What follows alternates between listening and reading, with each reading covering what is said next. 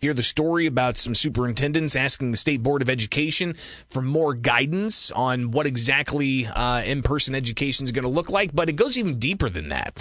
It's one thing to offer guidance, but how are such guidance going to be enforced? And to talk about this, somebody who's been pretty intimate in challenging executive orders and delving into the ins and outs and the legalities of executive orders is attorney Thomas DeVore, and he joins us here on the WMAY Morning News Feed. Tom, thanks for taking time with us. How are you?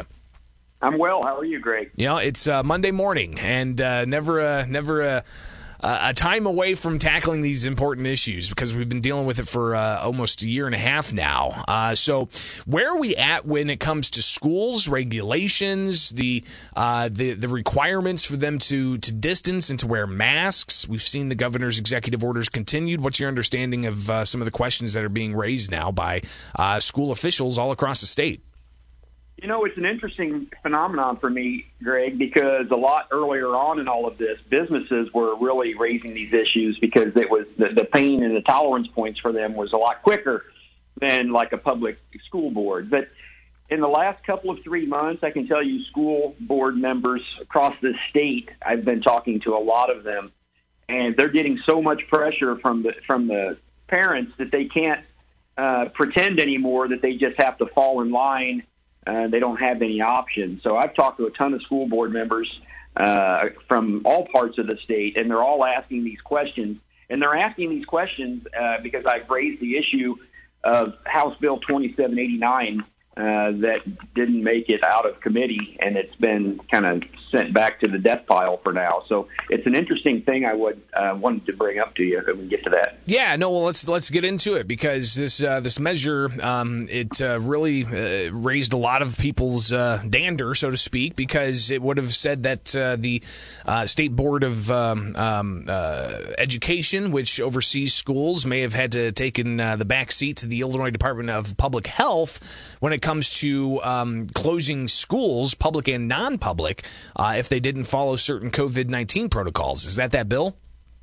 It is the bill, and it was a little bit more than that. The bill was giving the Illinois Department of Public Health the ability during the time that there was a public health emergency declared by the governor, so kind of where we're at right now, but if it should happen in the future, that the Department of Health has the ability to issue guidance and guidelines and rules and mandates, whatever you want to call them, that local school districts had to follow. The Illinois legislature was saying if this happens, the governor declares an emergency and Department of Health issues these guidance, mandates, whatever you want to call them, you local school districts have to follow them. And if you don't follow them, there will be consequences. And one of those consequences is that your recognition status at the state level as an institution could be put on probation, eventually revoked. So the State Board of Education was going to be given, again, if it passed, some ability to enforce local school districts to have to follow that public health guidance, again, during a declared emergency by the governor, because if they didn't, their recognition status would be at risk. That was the bill that was pending, is pending, but is yet to be passed. So with it not having passed, of course, the governor's got hundreds of other bills he's got to contend with that did pass.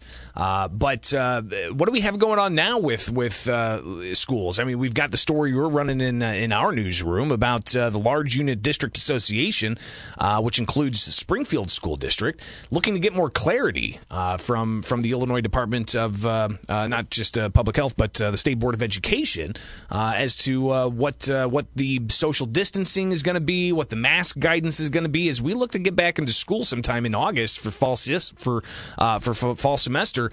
What are you finding out from some school board members that aren't necessarily part of these larger school districts that are asking these questions?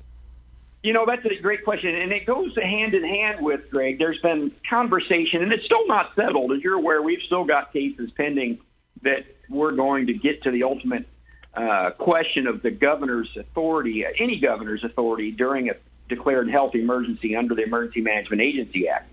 There's always been a lot of question, Greg, about our legislature and whether they had delegated authority to an administrative agency or the governor to take certain actions, right? So what we're talking about here is has the Illinois State Board of Education been delegated authority to require local school districts to enforce these public health measures during a declared emergency. And again, I've went back and forth on other bills, Emergency Management Agency Act, on what is the extent of the authority given by the legislature.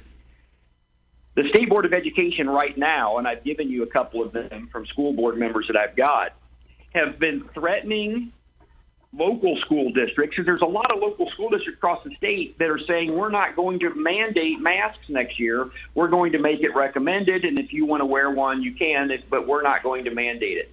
A lot of school districts have passed this resolution already, and I sent you a copy of a letter, and I redacted the school district's name, where the State Board of Education threatened on May 26th to suspend their recognition status under a specific provision of the school code, saying if you don't follow the guidance that's been issued by the Department of Health because of this declared executive emergency, your recognition status could be at risk. They come back almost a month later on June 23rd, and they in fact suggest that they suspended, or put on probation this school district's recognition status. I've been screaming from the rooftops. I just don't, again, I can only affect so many people. I'm going, folks, this is the clearest overreach of the administrative body that we have had to date, because they're taking action on recognition status for failure to follow this guidance of the Department of Health because of the governor's declared emergency, when the very bill that would amend the school code to give them that authority has not yet been passed. So how are they doing that now when you don't have that authority from the legislature? And that's what some of these school districts, board members that we've talked this through, they're asking that question. This school district in particular asked that question. Please, can you, State Board of Education, explain to me, come to our school district and explain to me how it is that you're threatening us with this when we don't know what real administrative standards you're talking about, and this is guidance of the Department of Health. How can you force guidance of the Department of Health on us? And you know what the State Board of Education did to the school district? They just put them on probation. They didn't even bother to explain to them the legal mechanism of which they're asking to have explained to them. And it's disappointing, Greg, but this is going on, I guarantee you, more than just my school district that I've talked to a few board members. They're not explaining how do we have the authority to do what the legislature clearly hasn't given us, because the bill is pending right now. And nobody's talking about that. We're talking with Attorney Thomas DeVore here on the WMAY Morning News Feed at 7:50. And Tom, just to get your reaction to a couple of things on social media. Anytime I talk with you, of course, there are people who talk. Yeah, they accuse you of being a con artist because some of the lawsuits that you've had haven't gone far enough. Others saying beating a dead horse. Why is this important? And I guess address some of those critics out there who say your regular bringing up of lawsuits or criticizing the governor's actions is just trying to get the spotlight, or is, quote, beating a dead horse. That's funny, because at this point in time, this conversation is not about even the governor's actions necessarily. This is about an administrative body. Greg, I can tell you, when I was in constitutional class many years ago, my professor told me, he says, Tom, when people are scared, they won't pay any attention to the law. And it's true, and it's not a criticism. We're all that way, including me. The same arguments I've been making since May of last year, April of last year, people are now starting to pay attention to, because we now find ourselves in the 16th or 17th continuation of this. There's legislation pending right now that would require the governor to come back to the legislature to be able to issue these serial proclamations. So, I've not gotten rich off of this at all. I've done a lot of these cases for free because I'm trying to explain to people the way that the law works. And so this is just a more clear example of exactly what I've been talking about for a year. Where does this administrative body get this authority?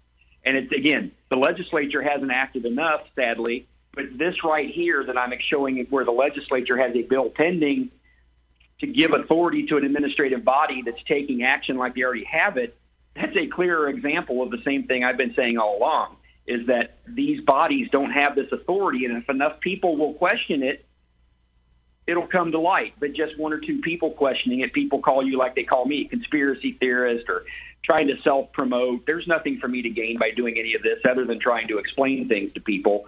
And right now, use this as an example. It's a lot clearer than the arguments made before.